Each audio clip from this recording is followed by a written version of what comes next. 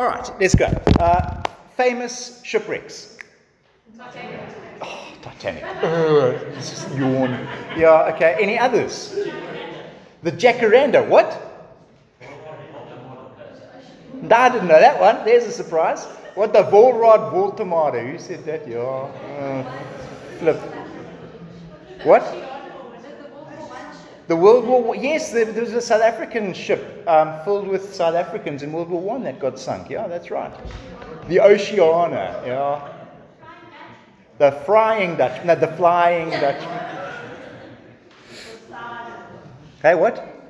Poseidon. Was that a shipwreck? That was a movie, wasn't it? That was a book. Yeah.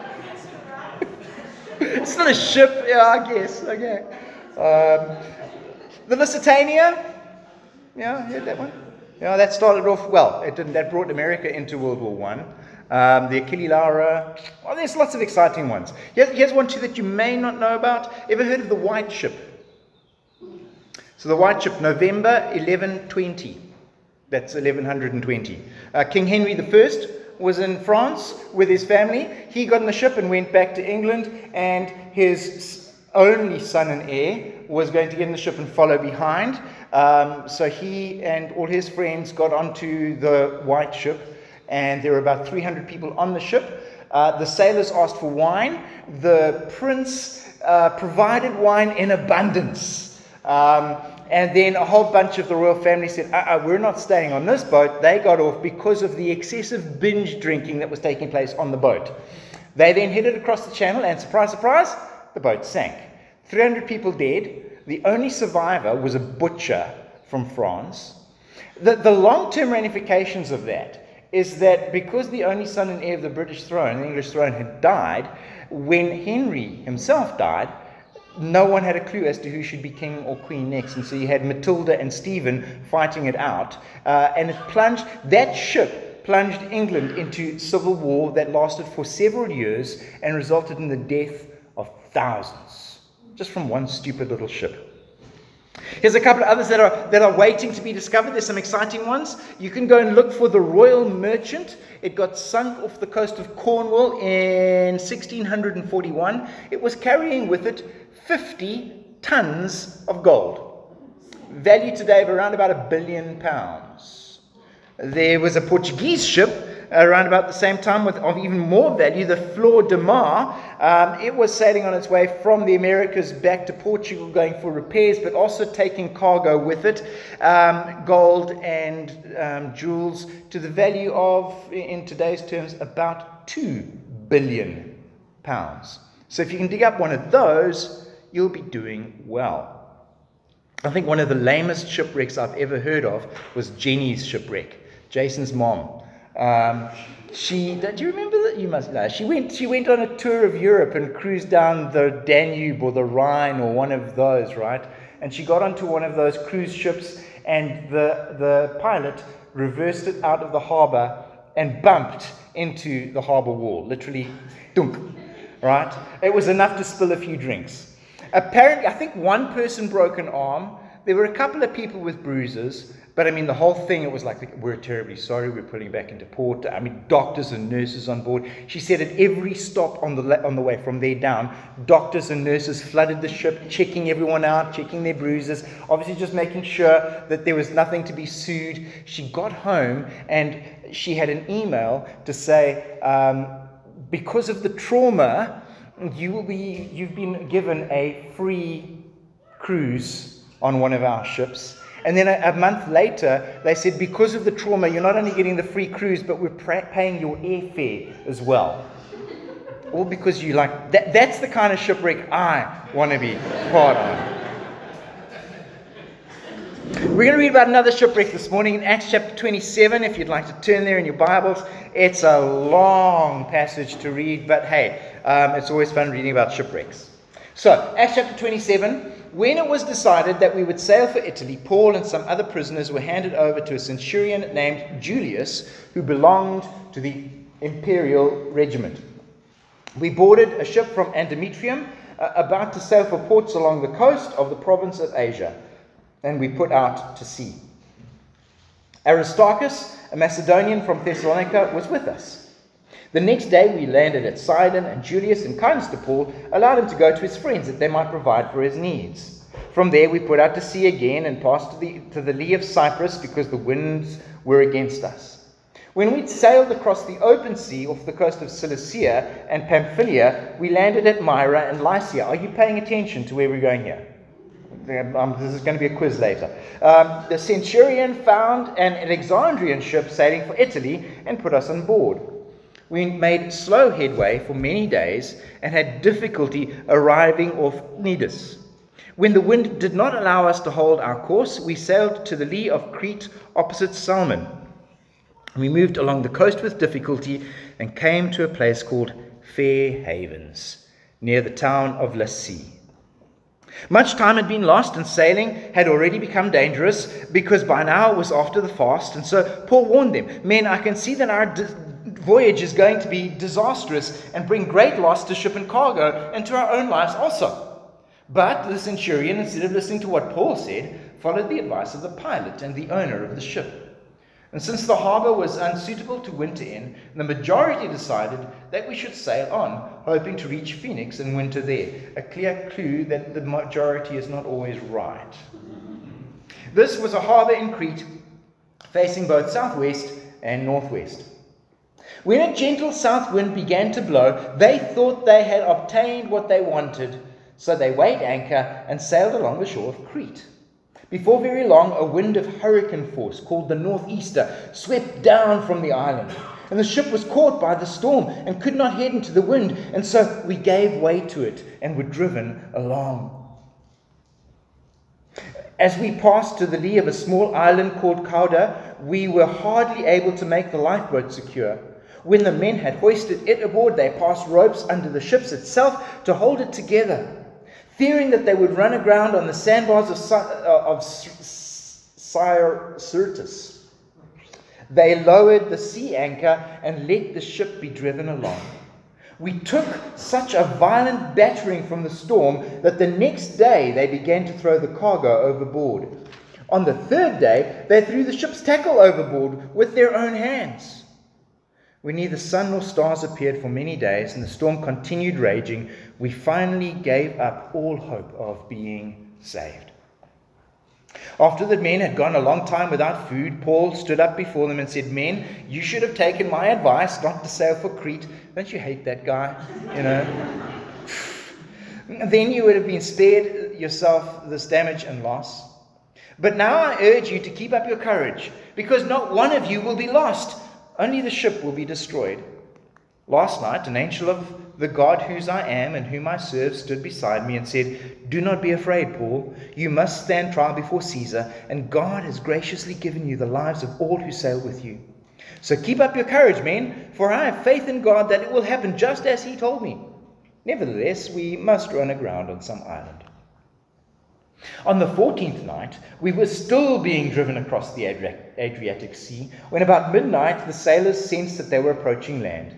They took soundings, found that the water was 120 feet deep. A short time later, they took soundings again and found it was 90 feet deep. Fearing that we'd be dashed against the rocks, they dropped 4 anchors from the stern and prayed for daylight. In an attempt to escape from the ship, the sailors let the lifeboat down into the sea, pretending they were going to lower some anchors from the bow. Then Paul said to the centurion and the soldiers, "Unless these men stay with the ship, you cannot be saved." So the soldiers cut the ropes that held the lifeboat and let it fall away. Just before dawn, Paul urged them all to eat. "For the last 14 days, he says, you have been in constant suspense and have gone without food. You haven't eaten anything. Now I urge you to take some food. You need it to survive. Not one of you will lose a single hair from his head." After he said this, he took some bread, gave thanks to God in front of them all. Then he broke it and began to eat. And they were all encouraged and ate some food themselves. Altogether there were 276 of us on board. When they had eaten as much as they wanted, they lightened the ship by throwing the grain into the sea. When daylight came, they did not recognize the land, but they saw a bay with a sandy beach where they decided to run the ship aground if they could. Cutting loose the anchors, they left them in the sea and at the same time untied the ropes that held the rudders. Then they hoisted the foresail to the wind and made for the beach. But the ship struck a sandbar and ran aground. The bow stuck fast and would not move, and the stern was broken to pieces by the pounding of the surf. The soldiers planned to kill the prisoners to prevent any of them from swimming away and escaping. But the centurion wanted to spare Paul's life and kept them from carrying out their plan. He ordered those who could swim to jump overboard first and get to land. The rest were to get there on planks or on pieces of the ship. In this way, everyone reached land safely. So I know we've just had a bit of a tour of the Eastern Mediterranean, up the coast of Palestine, into the edges of Turkey, and then back down around Crete. It's been all over the place. So here's the thing, right? The Romans back then didn't really have much of a navy. And so if you were going to transport a prisoner back to Rome, you would just simply commandeer a ship that was going in your general direction. And so that's what the centurion Julius has done. He's found a ship that's going north, and he's grabbed that one. And when that ship's not going to go left, I don't know, whatever, west, that direction, he simply commandeers another ship, and off they go, heading to Rome. But it's late in the year. And the issue is that you don't, back then anyway, you didn't sail on the Mediterranean from about mid-October. From mid-October it was a bit dodgy. From mid-November you definitely don't sail. You wait until spring because the winter storms are simply too much to bear. The ships back then were not quite fitted in the same way that the ships of today are. But even today's ships, even the Russian oligarchs, they tend to park their yachts for the winter because it's just not fun being on the sea at this time of year. And so the problem is, though, that these guys wanted to get to Rome. Not only do they want to get Paul to Rome, they've got a ship full of cargo. They've got grain. And it's no good sitting with that in harbour for 3 months letting it rot. You want to get the grain to harbour and sell it, right? I mean, that's the whole point. You don't want your ship sitting idle with a bunch of sailors. That's a waste of income. But Paul's a seasoned traveller. He's done this often enough to know that this is not a good time to sail.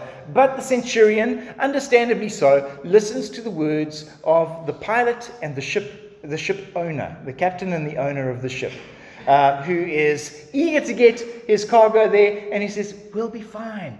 It'll be great. They take a vote, show of hands, democracy at its finest, where we always choose the worst option. And it all goes pear-shaped. And the wind hits, and the sailors can do nothing except go with the flow. And for 2 weeks, 14 days, living through a storm that threatens to sink the ship, send them all to Davy Jones's locker. And part of me wants to go, why on earth did God allow this to happen? Why does God make it so difficult for Paul to get to Rome? I mean, this is God's plan. It's God's intention that Paul gets to Rome. God is sending Paul to Rome. Could he not have just made smooth sailing for Paul? Why make it difficult? Why send Paul through a storm? And of course, it's not the first time that God sends his disciples through the storm. You remember in the Gospels where Jesus is with the disciples and says to the disciples, you need to get in the boat and go to the other side. And in fact, the Gospels tell us that it goes like this, that Jesus compelled them to get into the boat. He literally had to force them to get into the boat. And of course, halfway through their journey to the other side, what hits them? A storm. And the disciples are like, oh, you're asleep. You don't care if we drown. Right? Remember that? And you're like, why? Why did Jesus send them through the storm? Why not just let them sail on smooth seas? Every one of us has sailed through a storm of one kind or another. We endured the storms and floods in April. Some people are still in fear when the rain comes. But let's be a little bit, I don't know what the right word is. I want to say allegorical, but I'm not sure if that's the right word. But, in the storms that we face, not just the actual rain, but the fact that our lives get stormy sometimes. And I know some of the things that some of you have sailed through over the last year, 2 years. I know some of the things that some of you are still sailing through, and you're still in choppy waters. I know some of the storms that some of you are facing right now. I know what it looks like when your ship is in trouble and it looks like things are about to spring a leak. And what I want us to do this morning is just look at this passage and see there are a couple of really cool, I think, very helpful phrases that that Luke uses here rather, just to express some of the stuff that we face in our storms too. And the first phrase that is, I think is cool, but it's terrible, is where Luke says this: we finally gave up all hope of being saved. It's kind of a bleak place to be, isn't it? And a bleak place to start a sermon. So, they sail out of the harbour at Crete, and they're hoping to literally sail along the shoreline. They're not going far. They're sailing around the corner to another harbour on the island of Crete. Crete is not very big, for those of you who may have been there. It's not huge. So to sail from one little harbour around the corner to the other little harbour, it's a short little trip. It doesn't look like a big deal. They're just not going to be out of sight of land at all. And it seems like that's going to be the safe option. The harbour they're currently in is exposed to the winter winds. The harbour they're heading for will be nice and sheltered. So they've given up all hope of getting to Rome. They're just going to shelter in a nice sheltered harbour in Crete. But I love it. They're in a place called Fair Havens. Ever been to Fair Havens? Ever like staying in Fair Havens? Haven just means a place of safety and refuge. Fair just means nice, right? When the weather is not fair today. Fair weather is, blue skies. And there they are in Fair Havens, and they wake up one morning to blue skies and a nice, gentle breeze from the south. That's the place where all of us want to be most of the time. In a fair haven with blue skies and a gentle breeze, right? Everything's nice, everything's calm, everything's peaceful. And again, I love the phrase that that Luke uses when he says they thought that they had obtained everything that they wanted. Ever lived in that place, in a fair haven, and you've got everything that you think you need for life to be wonderful, right? Blue skies, gentle breeze blowing through your hair, blowing your hair back. You've got everything that you've hoped for, and everything is looking like it's just you're ready to, that gentle breeze sailing off into the sunset. It's going to be lovely. And we've had a lot of fair havens, haven't we? There's a lot of us, most of us at some point, have found just that nice, comfortable place where everything is going to plan. You walk down the aisle and say, I do, with the air gently blowing and the veil wafting in the breeze. You've signed the contract and you're ready to launch your business on the smooth seas for smooth sailing that's to come. Your kids have been accepted into the best school and it's all signed up and ready to go. It's the monopoly game of life, and you've just picked up that chance card that says the tax man owes you millions. Everything's great, right? You've all been in those moments. And then seemingly out of nowhere, the wind shifts direction and it goes from this gentle south breeze to a northeaster hurricane. And it sweeps down on you before you can even blink, before the sailors can do anything. This wind has come out of nowhere, and that little card you were holding in your hand just got blown away. And the I do's become I don'ts, and I won'ts. And there's a lump that you've just found that shouldn't be a lump where there shouldn't be a lump. And the other guy's in breach of contract, and the smooth sailing has got a little bit choppy all of a sudden. And the kids in that fancy school are all on drugs. And the storm hits, and you're just swept along.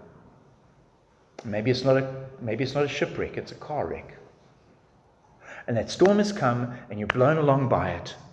And there's nothing you can do, because that's where these guys are finding that they're just blown along by the wind. Nothing they can do to stop it.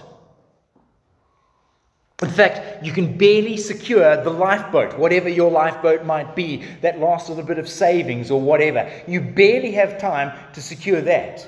They're passing ropes under the ship to tie it together. You're being barely held together.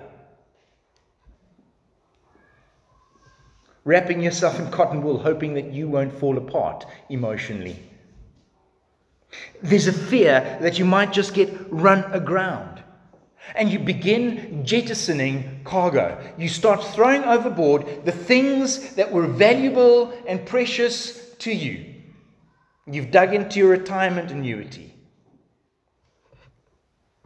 You've sold your guitars. You only do that after you've already sold your kids. Because there's just some things, right?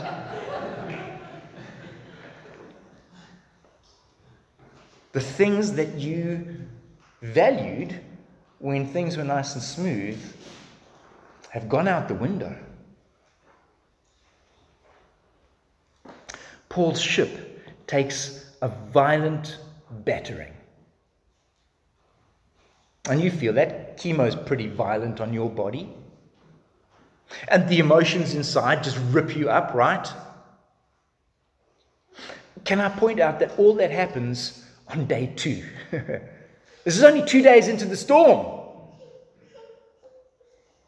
They've got another 12 days to go. Day 3, they're throwing the tackle overboard. They're throwing over the things, not just the things that are of value, but the things that actually will hold us, the things that are actually useful, the things that you need.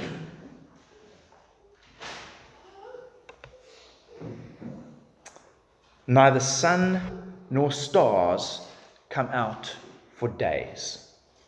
You've been there, where it just seems black and dark and no sign of light at all. You know, they say the light at the end of the tunnel it's a flamethrower. You know, it's that kind of, is there even a light? And that phrase at the end of this little section, after many days, we finally gave up all hope of being saved. Who gave up hope? The captain? I'm sure. The sailors? Yep. The soldiers? Luke says, I keep saying Paul, Luke says we. That means he included himself. Luke, the guy who wrote the significant portion of the New Testament, gave up hope of being saved. Who's he including in the we? I'm guessing he's including Paul and Aristarchus. We gave up hope. This, after our sermon last week, where Paul was in front of Agrippa and Bernice preaching about hope. About the hope that we have. And now here I am on a ship 3 days into the storm, and I've given up all hope of being saved.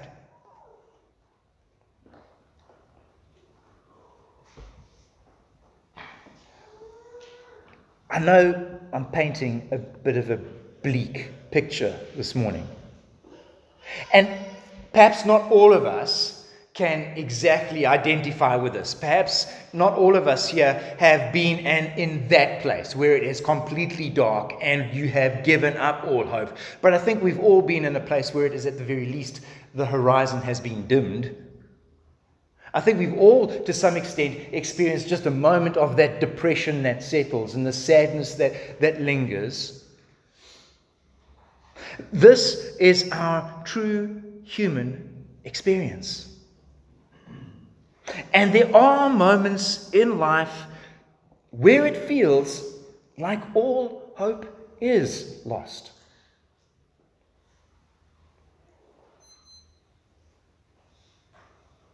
And I don't know what it is that'll do that for you. Some of you know exactly what did it. Some of you, it's still to come. I'm not sure what it is that'll send you there. And I pray that the darkness never descends, but I think most of us will experience something along these lines. For some of us, brief, for some, long. Moments of despair where we give up, moments of loss where the depression sets in, where we finally give up all hope of being saved. And that's a hard place to be in. It's a hard place to find ourselves. What do we do in those moments? How do we maintain some measure of hope when it seems like there is no hope? It seems to work easier for some than others because an angel appears to Paul. Wouldn't it be nice if in the very bleakest, darkest moments of your life, when the storm hits, if an angel actually appeared to you? Wouldn't that change things? So let me help you, try and help you a little bit this morning. I know that I'm not particularly angelic. I've had my wings clipped. My halo is in for repairs. It's faulty. But an angel really just means messenger. The word angel just means messenger. And Paul has had a messenger. Now, true, Paul had a heavenly, supernatural messenger. I am neither heavenly nor supernatural. I'm trying to even think what my superhero talent is, and I'm not sure if I have one. But I will try and be a messenger this morning. And let me try and communicate the message that Paul's messenger communicated. And the messenger, there were 3 or 4 things there. Number 1, the angel says, do not fear. So Paul says, an angel appeared to me and he said, do not be afraid, Paul. Which is great, because the only reason that the angel needed to say, do not be afraid, Paul, is because Paul was afraid. Which is cool to hear, I think. That the heroes of the Bible are not these supermen who never have any sort of human experience. Paul was afraid. Paul's on a ship, the ship is going to sink, and Paul was afraid. Paul knew what fear is. Paul, Luke, Aristarchus, they're afraid, and they had very real reason to be afraid. This is not some kind of irrational fear like katagelophobia, which is the fear of embarrassment. Any of you feel that? Or pogonophobia, the fear of beards. That's why some of you didn't like it when I had a big beard. It wasn't preference, it was fear. Or the fear of the paraskevidecatriophobia. It's almost today. It's the fear of Friday the 13th. I'll tell you, this is quite amusing, I think, anyway. I prepared this on Friday, kind of got it all together. Friday lunchtime, I went for a little run just to get the blood flowing. And while I'm running, I'm rehearsing the sermon in my head. And I come around the corner of our road, running down the street. I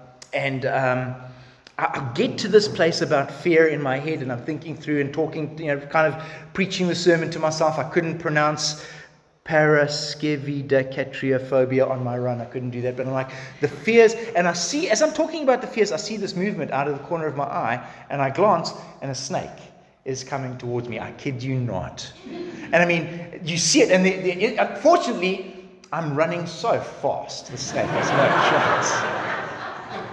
So I mean, I jump, and I look back to see, and it's just a bush snake, okay? But it was a big one. He was like properly this size, and he's across the road, and his head's up, and his tongue's out, and I was like, that little moment initially of fear, right? And then off he was into the grass. I went to look, and he'd gone. He was scared of me.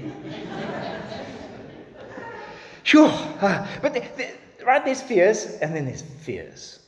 And Paul and the guys are facing real fear. There is a real likelihood of death. This has been days and days without end. No wonder there is real fear on the ship. And an angel appears to Paul and says, don't be afraid. And you've got to go, it's easy for the angel to say, right? The angel's got wings, it can fly off whenever it wants. But when you're the one in the boat riding out the storm, how on earth do you not give in to fear? When the money is running out, and when the disease is spreading, and And when it continues to be, I won't, how do you just go, oh, I'm not going to be afraid, I'll just be brave? Here's what I think helps Paul face and overcome his fear. It's a lot more than just the presence of an angel, because I think a lot of us were like, yes, well, if I had an angel standing next to me, I wouldn't be afraid either. I get that. But for Paul, it's more than that, because Paul is able to say, the God whose I am and whom I serve. The God whose I am and whom I serve. The God that I belong to and the God that I serve. Because of that, I don't need to be afraid. And I think that it's just possible that the presence of the angel reminds Paul of whose he really is and who it actually is that holds Paul's life together. And so when the angel says, Paul, don't fear, Paul is able to go, that's right, because I belong to God, not the sea. I belong to God, not Davy Jones's locker. In the long, dark night of your soul, in the midst of your storm, you may need to just ask this question: to whom do I belong? And it's church on Sunday morning, and it's raining, and it's easy in church to say, I belong to Jesus. But is that actually the case? Is that actually what it is? Who holds me? In what is my trust? In what is my hope? What do I serve? What do I worship?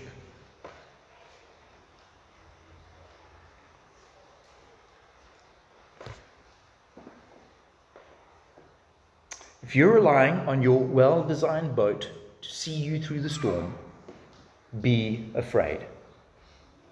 If you are relying on the great navigating skills of the captain that you have appointed, be very afraid. Because we appoint for ourselves Captain Self, Captain Wealth, Captain Health, list a few others. These are the ones that will see me through the storms and difficulties of life, and our ships will break up and our self-appointed captains will not keep us afloat.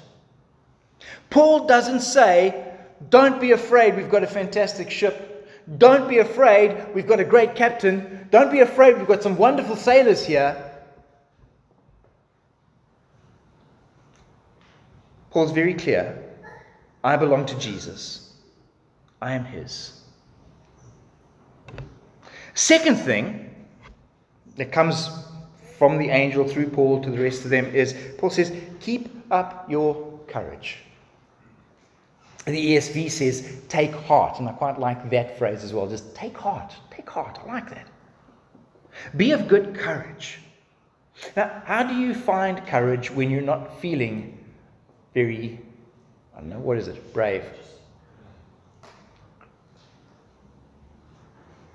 There's another word that appears later on in the story that comes up again and again in Scripture that sounds suspiciously similar to courage, or it's just got a little extra to it. It's the word encourage. And we know what encourage is. We know what it is to encourage someone, it's to come along and say, hey, well done, that's nice, good for you, we're pleased and we're proud of you. Do you know what encouraging someone does? I think it puts courage in them. I think encouraging someone builds courage. Yes, you can do it. Yes, you are able. I guess the angel builds courage in Paul, and Paul is now building courage in others. And again, there's more than just building courage. How does that go about? Paul says, be of good courage. Why? Because I have faith in God. That's what he says. Be of good courage because I have faith in God. In the darkest storms, when all hope seems lost, Paul says, I have faith in God. My faith, my trust, my confidence is in him. My faith is not in the boat. My faith is not in the captain. My faith and hope and trust is in God himself. And again, it's not just in God. Because again, that can sound just a little bit trite, doesn't it? Just have faith in God. Have faith in Jesus. But Paul says a little bit more. He says, I have faith not only in God, but in God's words.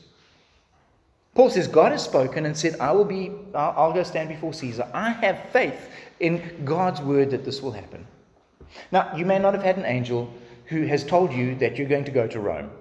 But we do have God's word, don't we? We do have his word before us. And we can hold on to courage because we have faith in God and in his word. We can take God at his word. It is certain and sure. And then there's a little thing they do in the midst of that. So, right? So it's what was the first one? Do not fear, keep up your courage. And then, I love this, finally, at the end, day 13, day 14, I guess, they prayed for daylight.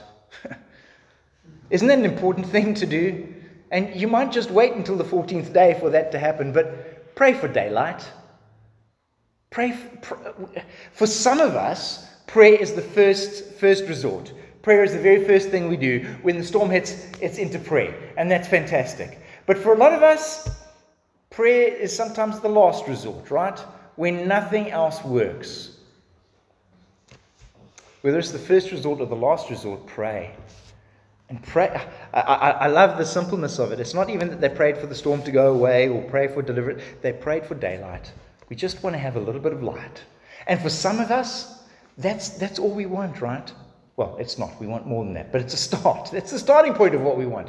Just to see a little bit of light. Just a little ray of sunshine.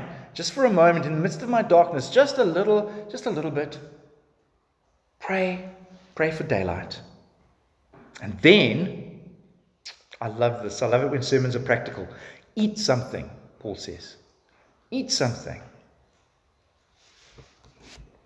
And Paul says all this some days before the storm runs out. We're not exactly clear when the angel came. Did the angel appear on the 13th night, on the 10th night, on the 7th night? I'm not quite sure when it was. But there's still been some storm to go and some to face. And often it feels like that, right? We need the faith and the courage, but the storm still rages.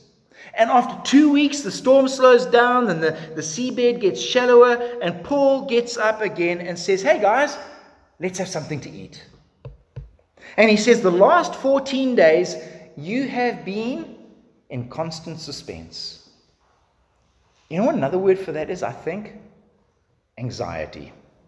You've lived on your nerves. And you can understand that, right? 14 days in a storm, I'd be living on my nerves as well. So they've been living on their nerves for 14 days. Anxiety has run through them. It has been emotionally draining. They've lived on adrenaline, and the adrenaline ran out 13 days ago.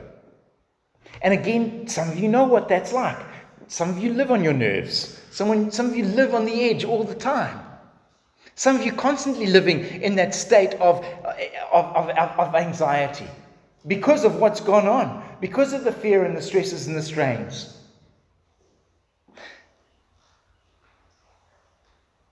And Paul says, in the midst of that, because of your anxiety, here's what you need to do. Have something to eat. And I know sometimes you can't because, knots in your stomach and you just can't bear the thought of food. But for some of us, it's the other way around. The depression hits, and so the thing to do is to binge watch TV with a tub of ice cream. Don't do that either. But eat something.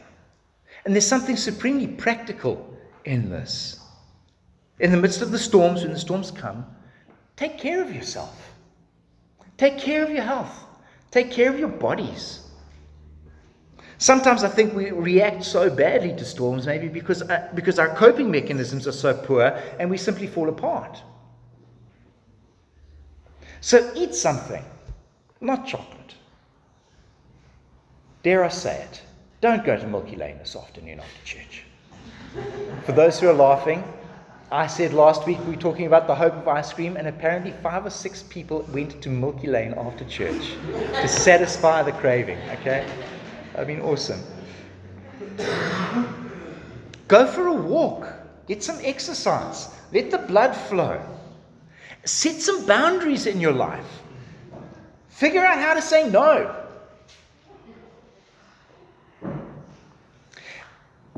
It's just very, very practical. But there's a bit more going on here, because I don't think Paul is just becoming the latest in fad diets, because it's not just about eating food, because I love how it's stated that Paul then took bread, gave thanks, and broke it. And what does that kind of remind you of?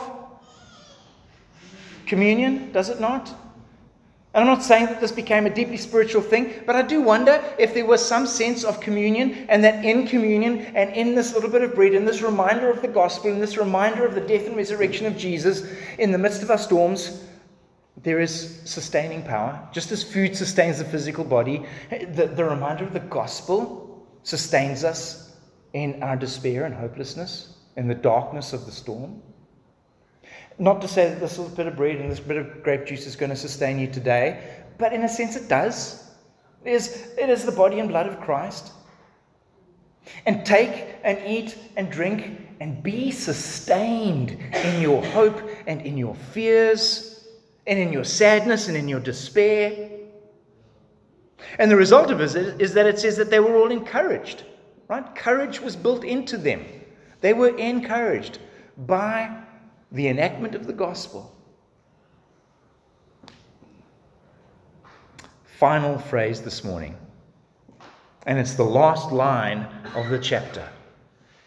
Everyone reached the shore in safety. They all got to the other side. They may have looked like drowned rats, but they got there. Some swam.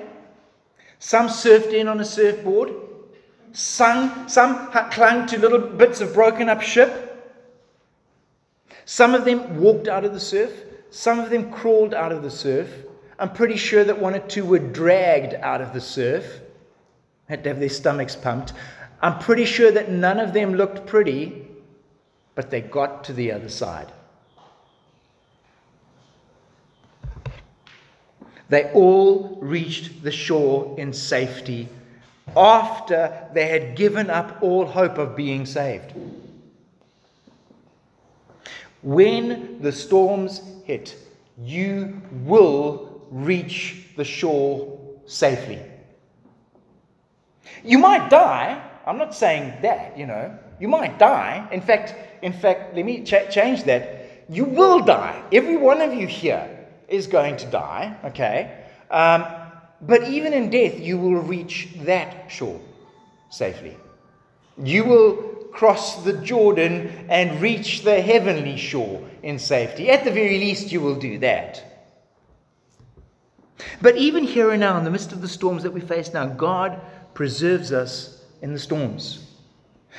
And you might just be in the 6th month of your 2-year storm. Sorry about that. But you will reach the other side in safety. You will get there bedraggled, a little bit hungry. You might stagger out covered in seaweed and smelling suspiciously of fish. But God delivers his people. But God will get you there. Your boat is being beaten by the storm. Your anxiety levels are over the top. The exhaustion just won't end. It's dark and the storm rages. It's all looking pretty hopeless. But be of good courage. Remember whose you are. Because he who began a good work in you will bring it to completion. He will get you to the other side. And I want you to hold firmly to that hope today. That he will get you to the other side in safety. So what we're going to do now in response is we're going to break bread. And we're going to be reminded of the gospel in this. And we're going to be encouraged. We're going to be sustained by the bread of life and by the living water. And for those of you who are facing the storms right now, for those of you who are in the midst of it, I want you to really take this in and go, this bread, this wine will sustain me, will sustain my soul in the storms. Let's pray. Gracious Father, there are enough people here this morning who are facing the storms of life. There are enough people here today who know what it is to be in a place where it feels like there isn't much hope left at all.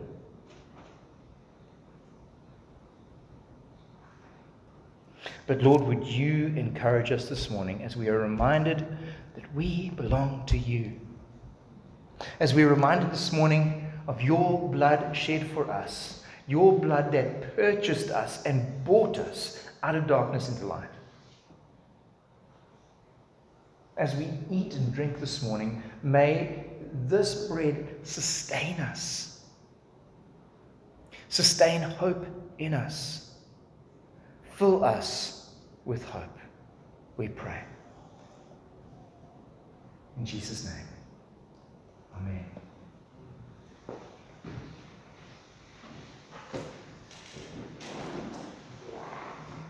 On the night that he was crucified, our Lord took the bread.